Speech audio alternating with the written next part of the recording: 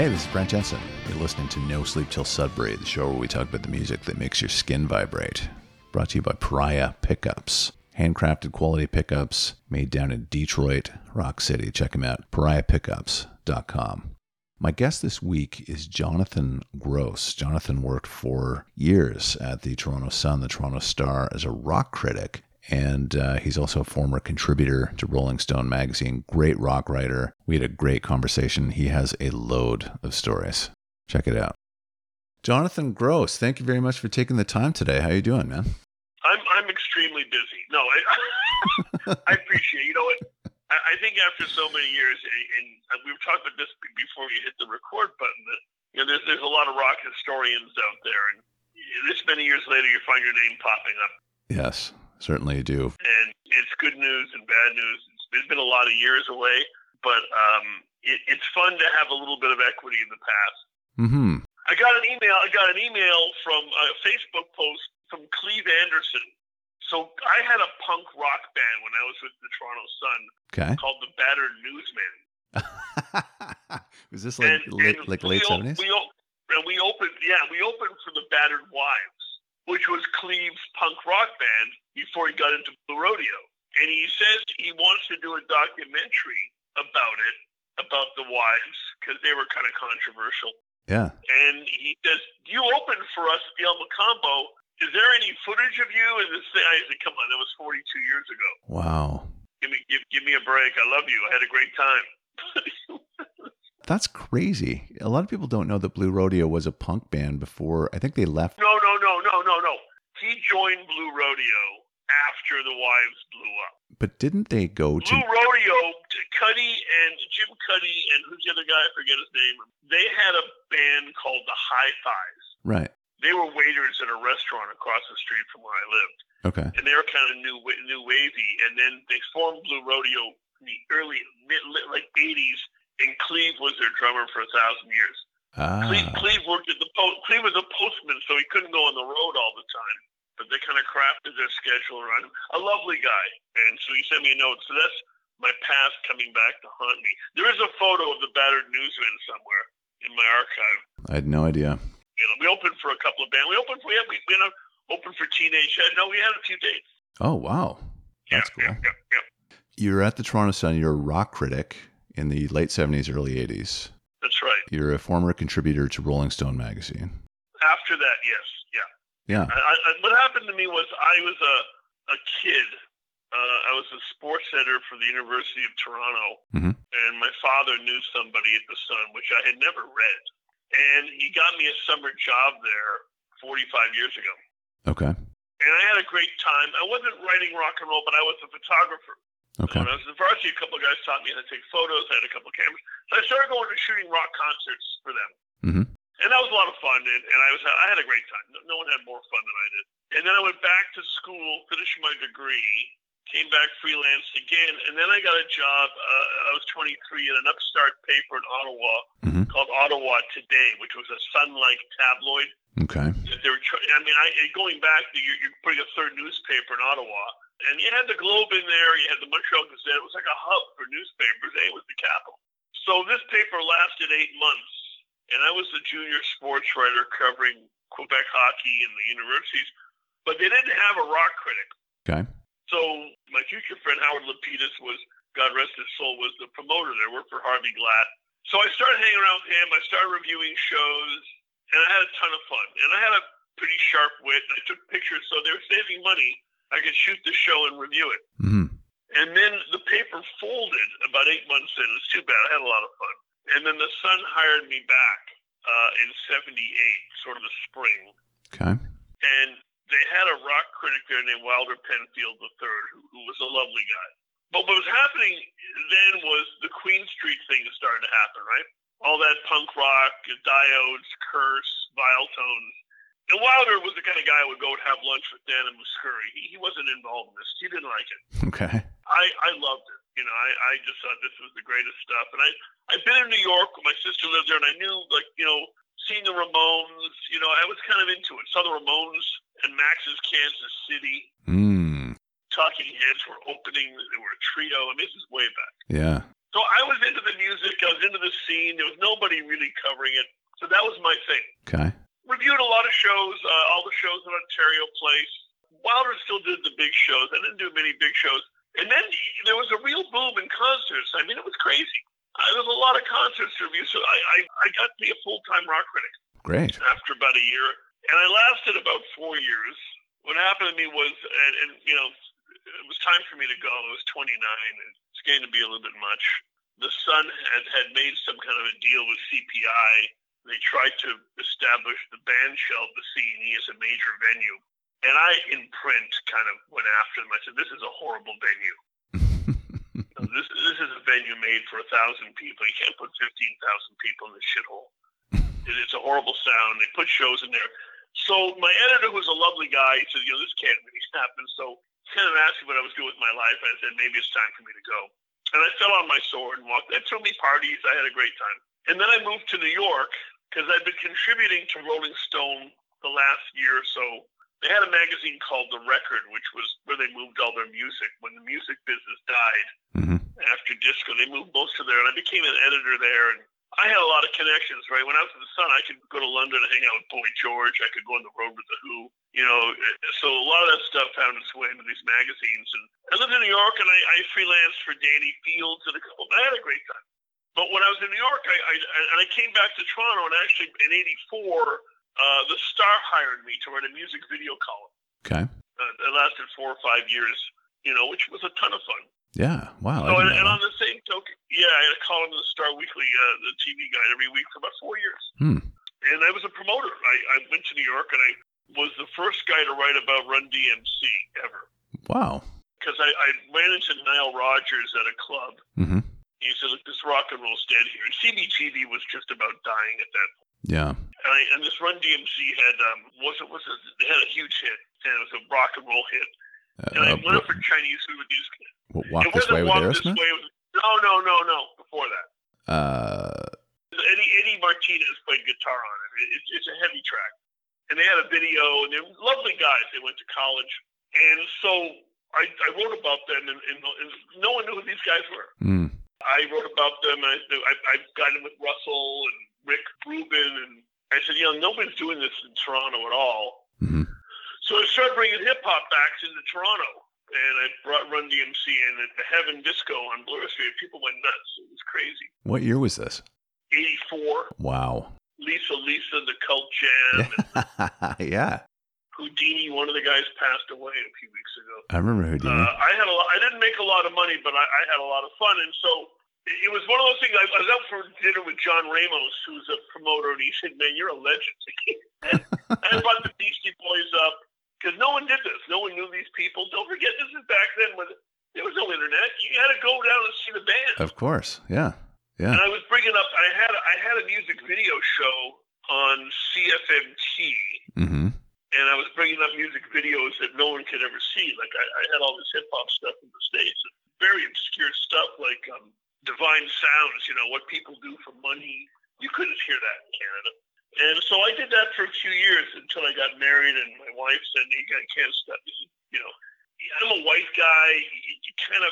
It was hard. Yeah, I can see that. And Ron Nelson kind of took over that world, and God bless Ron. He's a lovely guy.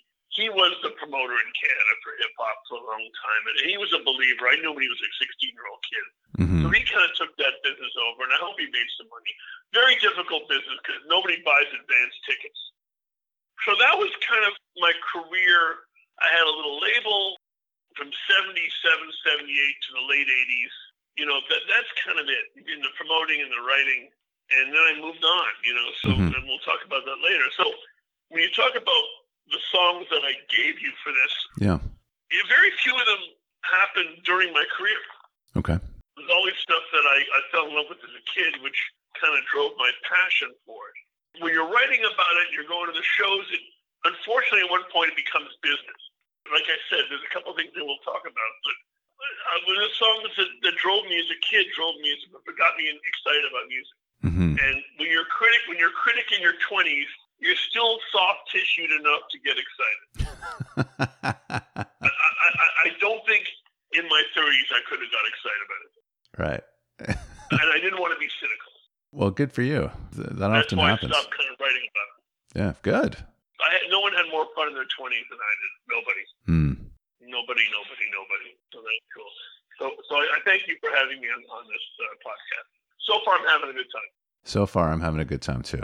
So let's talk about your songs. We'll see if we can keep it going. So Hall & Oates, She's Gone is your first tune. All right. Look.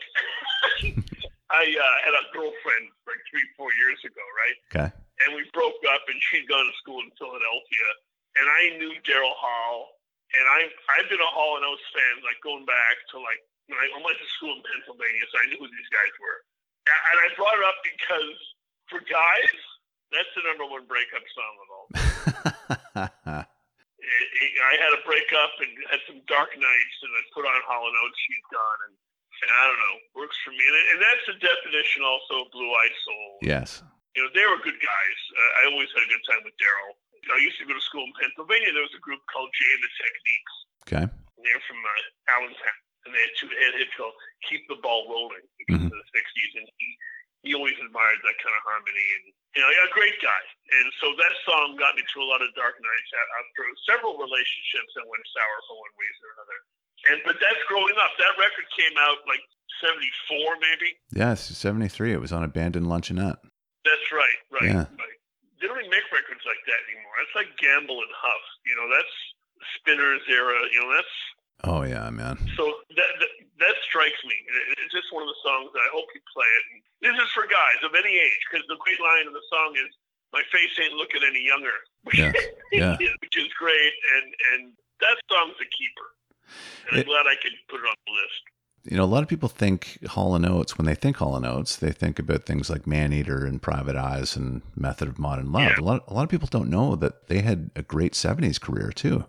Yes, they made good money. They were on the road. I know they came out on the road 2 years ago and sold out the ACC. I mean, there's a whole bunch of people. A lot of hits. I mean, She's Gone is a minor piece.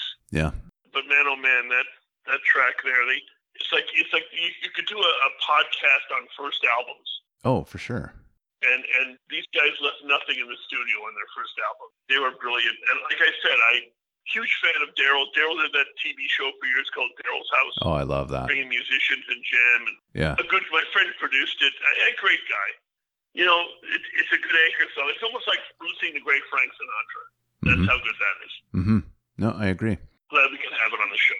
No, I'm glad that you brought it because, you know, I'd like to shine a little bit more light on Hall & Oates in that capacity in terms of like their older career. You know, a lot of people, like I said, do know them for their 80s stuff. So check it out. The music video stuff, it's fine. I mean, but that's real craftsmanship there. There's a lot of, that's a well-crafted piece of soul. So I love it. I was going to say that, Jonathan. This is good songwriting. When you hear this song, like it's got the crescendos, like it's a thing of beauty, definitely. Goo Goo Dolls is next. Name. Again, boy, I had a sister, and she was a big writer in Hollywood. She was producing Seinfeld and worked on a lot of hit shows, and she was a stand-up comic in New York. And we weren't that close, but, you know, I kept it. But she died 25 years ago. Sorry. So it's about the same time. The Goo Goo Dolls are from Buffalo, a very underrated band as far as I'm concerned. And they had this song Name, which, you know, actually talks about, did you go somewhere and become a star and you come back down? You know, it's all kind of relationship based on, you know, maybe not someone who passed away, but it has that kind of eulogy to it. I just kind of, you know, takes me back to my sister, and not in a bad way. The other song I was thinking of doing is Counting Crows, Long December. Nice. Which takes place in Los Angeles, where my sister lived, and I go visit. And I love the Crows, by the way. Me too. I saw them a couple of years ago. They came to the Molson Amphitheater. They were fabulous. It's 25th anniversary to it. You know, very lyrical, very poetic. Oh yeah. And the Dolls were more of a rock and roll band, but gee, that Name song is. And at my age, to have a song from the 90s that I'm kind of involved in is kind of terrific too. I'm sort of rediscovering the 90s. Yeah. I'm catching up, but that's another song I identify with my sister. That's great. It's a song that strikes me on a much deeper level because it has a little trenchant kind of. impact on me. So it may not the best song, but if I'm going to give you 5 songs that have impacted me, this is definitely one of them. Well, yeah, I mean, it doesn't matter, right? That's special stuff, and I appreciate you sharing that. Thank you. Could have been Midnight Confessions when I was 14, a song I made out to my first girlfriend with. But, I think I got to first base and a half. And a half. What constitutes half? half? Well, that's under the shirt over the bra. Oh, that makes sense. That's a base and a half. But it was a girl from Pittsburgh at camp, and Grassroots Midnight Confessions. A close second on that, but I didn't want to act too juvenile on the show. Too late. Too late, right. I'm exposing myself, right. So next is Boston, More Than a Feeling. Again, I had my first serious girlfriend. I was late bloomer. I had a Bonnie Hurwitz, who became the famous Bonnie Fuller of magazine fame. Wow. And that's a whole other story. I kind of invented her, but that's another story. So she was my first girlfriend because I was a sports editor at the varsity at U of T. I had a fun time there too. Mm-hmm. And she walked into the newsroom on her right, and she kind of pursued me. And this is the exact moment where Boston came out. 79? And let's face it, folks, More Than a Feeling, there's probably a trillion couples that can say More Than a Feeling is their song. Oh, yeah. So that was our song. And we had a good time. And stricken Boston, right? There was a campaign afoot that why isn't Boston in the Rock and Roll Hall of Fame? Yes. It's a very good question. We're going to talk about the Cars later, but I'm not sure there's a better single record produced in the 70s than Boston's first record in terms of content. My goodness gracious. I met Tom Scholz a couple times. The guy's a very bright guy. Yeah. And he produced, that's pretty much his record, but he had Brad Delp, with the pipes. So God rest his soul too. But More Than a Feeling, my goodness, talk about a radio-ready song. Oh, yeah. And don't forget, you were listening to songs on your radio in your car, and maybe it had a stereo. That's it, And you listened to a lot of it on AM radio. It wasn't FM all the time. This song just punched through everything. And it had a major impact on American rock and roll because American rock and roll was getting very stale, and it was getting very kind of corporate. And these guys were kind of homemade. Even though it was a heavy production, they kind of had a rootsy feel in Boston, and everybody liked these guys. Decent bunch of guys out. And I saw their first tour. Mm-hmm. They played Maple Leaf Gardens, I guess in 77, I guess it was. And that's where I first met Scholz. And Rick Derringer was the opening act. Okay. Wow. Another very nice guy. And why isn't Rick Derringer not in the Rock and Roll Hall of Fame? Boston in that year my first year with my girlfriend was, geez, it's a good memory. You get older, you're looking for good memories, and I'll never get tired of playing that record, even the album I'll play. I saw them, they came to town a few years ago with a new lead singer. They were fabulous. Oh, wow. Jack could hit Delp's pipes, he hit the notes, and the sound quality was great. Again, you crank in that song, it's like years ago, I worked with Chicago. Mm-hmm. I started a little record label with Astral TV. They had a CD plant in Florida. So my friends controlled the Chicago catalog. So I put out a greatest hits record, and I took Chicago out on the road. And for guys like me, when these guys, break into 25 or 6 to 4 Saturday in the park, you go, oh my God. Oh, yeah. There's your life flashing before your eyes. It's a time machine. Yeah, that's it. And you forget how good these guys were. Oh, yeah. So it's not even a matter of the song. It's like some sort of Pavlovian response. That's true. You go, wow. I mean, I'm listening to 25 or 6 to 4 live. I can't, I'm just, and same with Boston, it's your life, You need these signposts in your life. And those guys, that record, top of the food chain. Yeah. What do we have next on the hit parade? I'm having a good time. On the hit parade next is The Cars, My Best Friend's Girl. Wow. Okay. So the only band that I might have had a relationship with in my years as a critic were The Cars. Mm-hmm. The only band that I stayed consistent with, and I knew Rick and I knew the fellows, so my girlfriend, the summer of '78, paper fold in Ottawa. My Bonnie at the time was in law school, but she got a summer job at the Ottawa Citizen. We kind of crossed in the dark, and we kept commuting. And that was the summer of The Cars record. Yeah, the first one. And you couldn't buy it.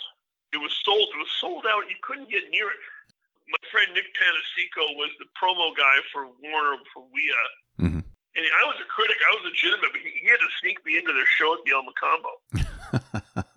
That was for their first date. Was the record had gone 12 times platinum, but here they were playing the El Macambo. And I remember taking me upstairs to meet Rick and the guys. And I interviewed like Roy Baker after this because of how you produce this record. You know, Baker produced the first two Queen albums. Mm-hmm. Yeah. So all that choral work. Yeah. Put that into the Cars, and I tried to sell a book deal about the Cars' first album, how they recorded it in the UK, and it's a fascinating story because people don't understand that Ocasek was well into his 30s when this record broke. Yeah. Him and Ben Orr had sat around for decades trying to get it going. They put in their 10,000 hours for sure, right? Right. It made Ocasek a slightly bitter guy, but the first Cars record kind of like the Pet Sounds of the 70s. Mm. There's not a bad track, and even the stuff that's a little obscure, the lyrics are so wonderfully obtuse Yeah. that you can listen to it 20 times and get a bunch of different impacts on it. And there were always these guys, the biggest losers were always the guys in Steely Dan, but the guys in the Cars came a close second. My Best Friend's Girl is one of the great loser songs of all time. That's right. And like Just What I Needed, you know, losers. Yeah. And then Ocasek married Paulina Porzakova, so not so much of a loser at that point. Well, I was going to say, and I knew Ben did a solo record after the Cars broke up, and I wrote about him. A very nice guy. He died very young. Yeah, he did. And I even tried to piss on them in their second record. Candy-O? And I was wrong. Yeah, and I was wrong, because the second record is still very good. I like it. Dangerous Type, it takes a little more to get into it. But, you know, it's a great record. You know, these guys in America to have that kind of a record and to play dates. Like, this is before music videos, before MTV. Yes. And they were a horrible live act, but they went out and played, and Ocasek, they came to Toronto about 7-8 years ago, and I saw them. And Ocasek, you know, I figured he'd come out and be nice. No. He just kind of played the songs, and I said, Rick, you got to be able, no, I don't care. So Rick was always, when he went to a lick, I don't need this shit, you know. He's Rick. But I remember my last article for Rolling Stone was a cover story for the record, and interviewed the guys in Boston, then Rick in New York. Mm-hmm. And Rick just went crazy at this interview. He says, you know, I do everything. If it wasn't for me, they'd all be back at Berkeley fucking around with jazz. Mm. You know, and he was, because he was his band, really. Okay. He called all the shots. I think Hawks had something to do with it, but not that much. And he got bitter. They only lasted another record or so after that. It's after Heartbeat City, I guess. Yeah. And, But I've got a soft spot for the Cars, and I always, God rest Rick's soul, I have a soft spot for Rick.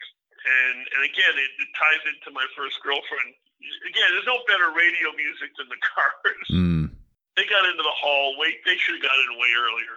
Yeah. Did people, and Ocasek went on to become a big producer. You know, he's a talented guy, but this many years later, the guy was in his 30s. He was 33, 34. Yeah. In this day and age, your career's over by then.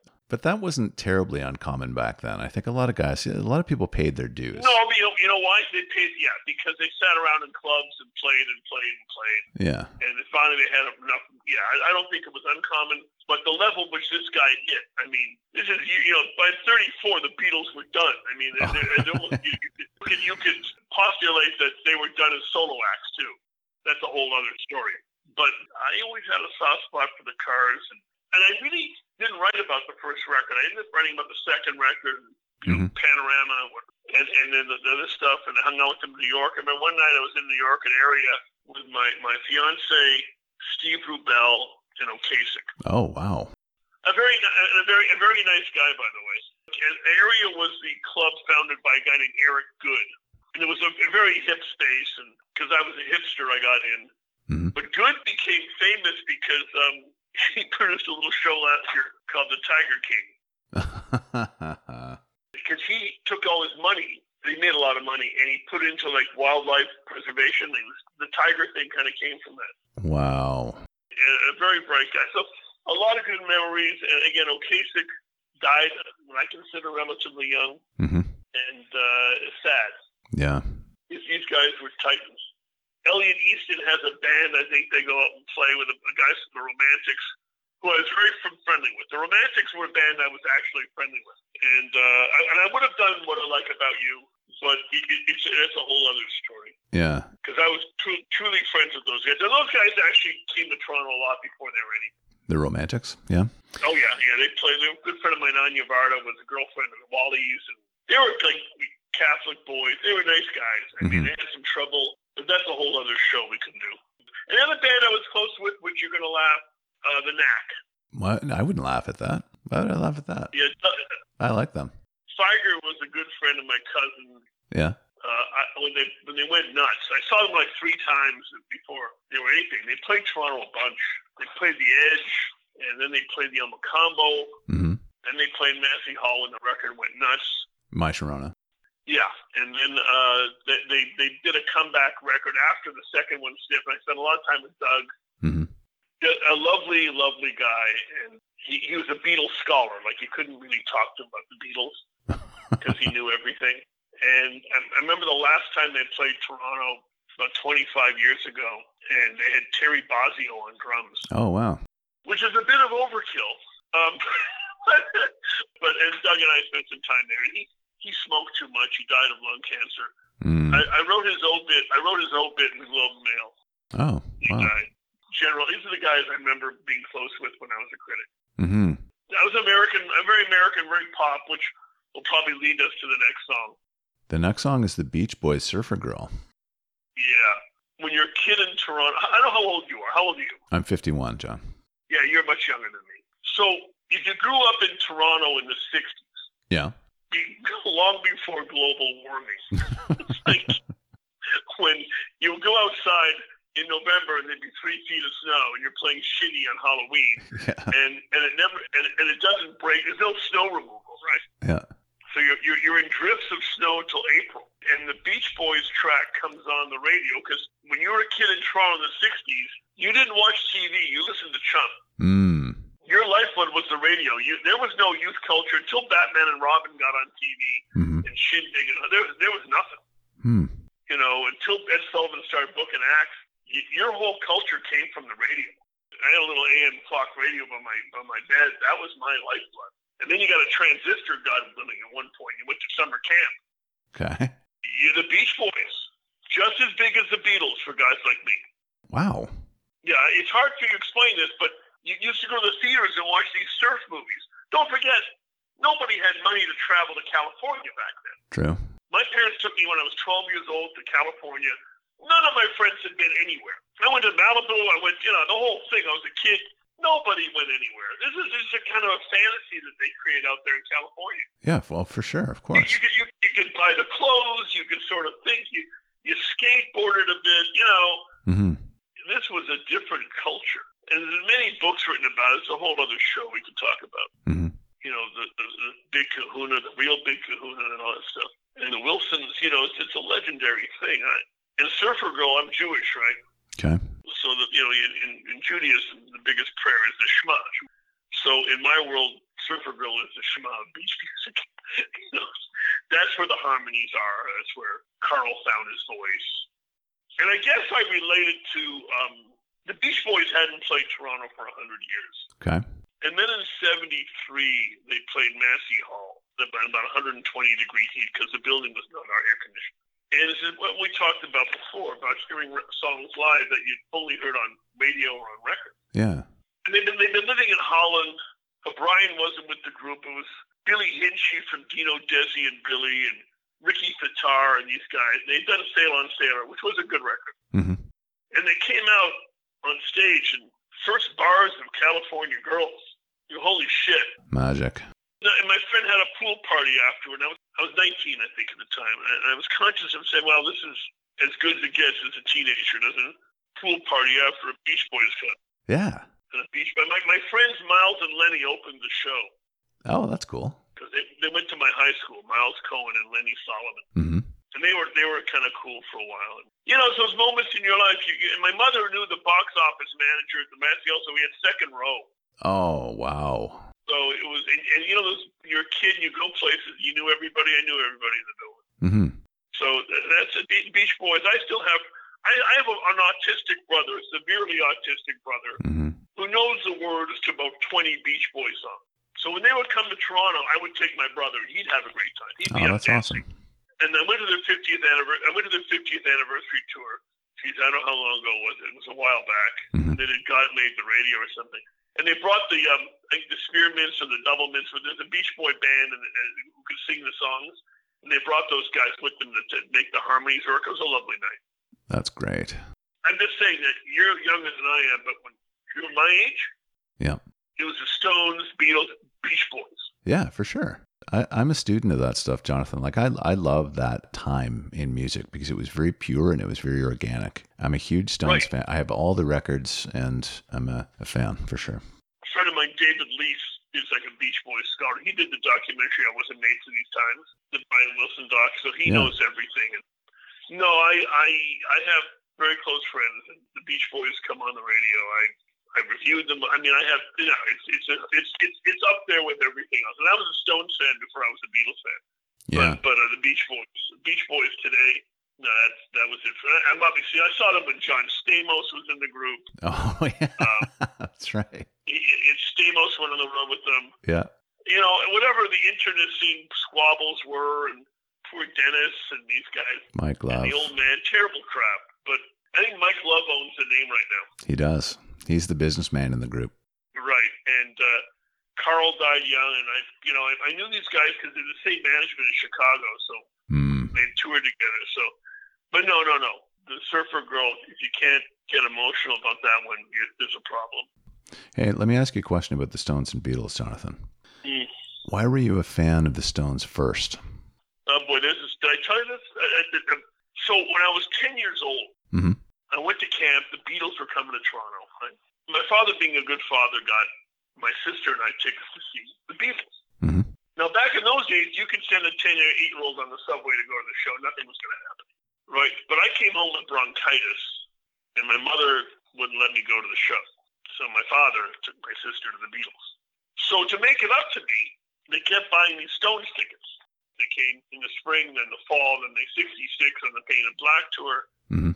And they were just a little edgier and a little more contrary, and they had way more image than the Beatles. Yeah. And they were just, bad guys, I guess, or painted as bad guys. Yeah. Years later, obviously, the Beatles were so sophisticated, I didn't even get it. Yeah. The Stones weren't that sophisticated. It was kind of hit the nail on the head here a few times. Yeah. I can understand, at age 12, you can understand Under My Thumb. Oh, yeah. You couldn't understand Norwegian Wood when you were 10, 11 years old. but you can understand Under My Thumb. Exactly. And then they go on the Sullivan Show, and they had great records. I mean, and then they had those blues tracks. Mm-hmm. And I guess it's just like anything else. You just orient someone at a young age to something as powerful as that. It's hard to. I actually saw that Keith Richards concert for the Blind thing in Oshawa. Oh wow, that's cool. Yeah, so Belushi was the MC. Oh, really? And I have a great photo from that. I should send it to you. Yeah. And Nick, it was sort of an ersatz Stones show, and they played about 9 songs, but it was. And I saw Nick was on SNL many years ago, a solo act. Yeah. And he did the last time with Arcade Fire, and he did Let's Spend the Night Together or 19 Nervous Breakdown with the Foo Fighters. Wow. Tore the place up. Wow. That's awesome. And these guys were into it. Like, it wasn't like Dave Grohl was well into it.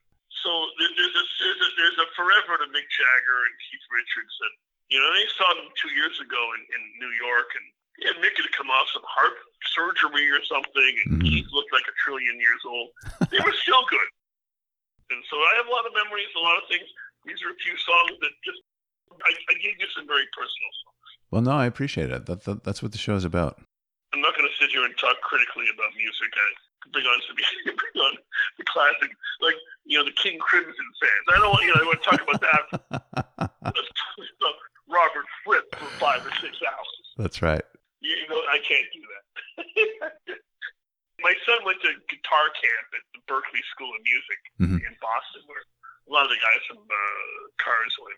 Yeah. He said it was painful because these guys just deconstructed riffs. And they just took whatever magic there was out of it and made it like, I don't want to deconstruct Hendrix riffs. I that's it. I saw Hendrix twice too, so that was also a big deal. Yeah, no kidding. Yeah, no, that was the first time I saw Hendrix. I go, what the hell is this? Wow. I've never heard this before. No kidding. Yeah. Jeez. Wow. Purple Haze. That's powerful stuff for a 13-year-old kid. So you see what drove me. Oh yeah. And I wasn't into the drugs and this, that, and the other. I just was into the music. Yeah. Well, you were born at the right time, weren't you? Oh yeah. I got very lucky. Yeah, definitely. And a lot of people I know are gone. So it's in Toronto. God bless Toronto. It's a great place to hear music. You're right. It had that sweet spot in the 70s where if you knew where things were happening, you could go. Yeah. Like the El Macambo, my God, that I see bands at the El Macambo. And given what's going on now, it's very sad. Well, the good news is that you were able to enjoy it. I had a conversation about that the other day, that, these days, the entire experience of music is completely different, how you receive it. Right. There's no albums anymore and all the rest of it. But, I was saying that I feel fortunate that, I'm alive now, but I was alive back then in the days of LPs and, live concerts. And right, but you attract the experience. Yeah. The minute you left your house to go to the store to buy the records. That's right. I was on a podcast with Norm Wilner last year, and we talked about a film called Flamingo Kid, which I enjoyed with my wife. And I said it wasn't so much about the movie, which I loved, but it was memory going to the theater and buying the popcorn and sitting in the seats and having my arm around her and being present enough to know that there's a 360 degrees to something. Yeah. You're right. It's not just the music. It's the ritual of listening to the music. All the peripheral stuff is just as important. It's true. And I used to go to New York and I'd pick up albums that weren't available in Canada yet. Oh, wow. So I was the first guy to have Braxis by Santana, and I had a component stereo system. Now you put this crap on a system back then. My friends would go nuts. Yeah. Look, it's coming out there, and then the timbales come out. It's great, and so it was those.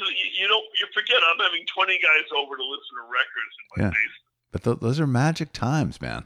Yeah, no one does that. Now you got a Spotify list and earbuds, and you don't share with anybody. That was the great Springsteen speech. What's that? At South by Southwest a few years ago, when he quoted Lester Bangs, yeah, and he said Elvis was the last thing everybody agreed on. Oh, I like that. And he said when Elvis died, it wasn't goodbye to Elvis, it was goodbye to you. Oh, wow.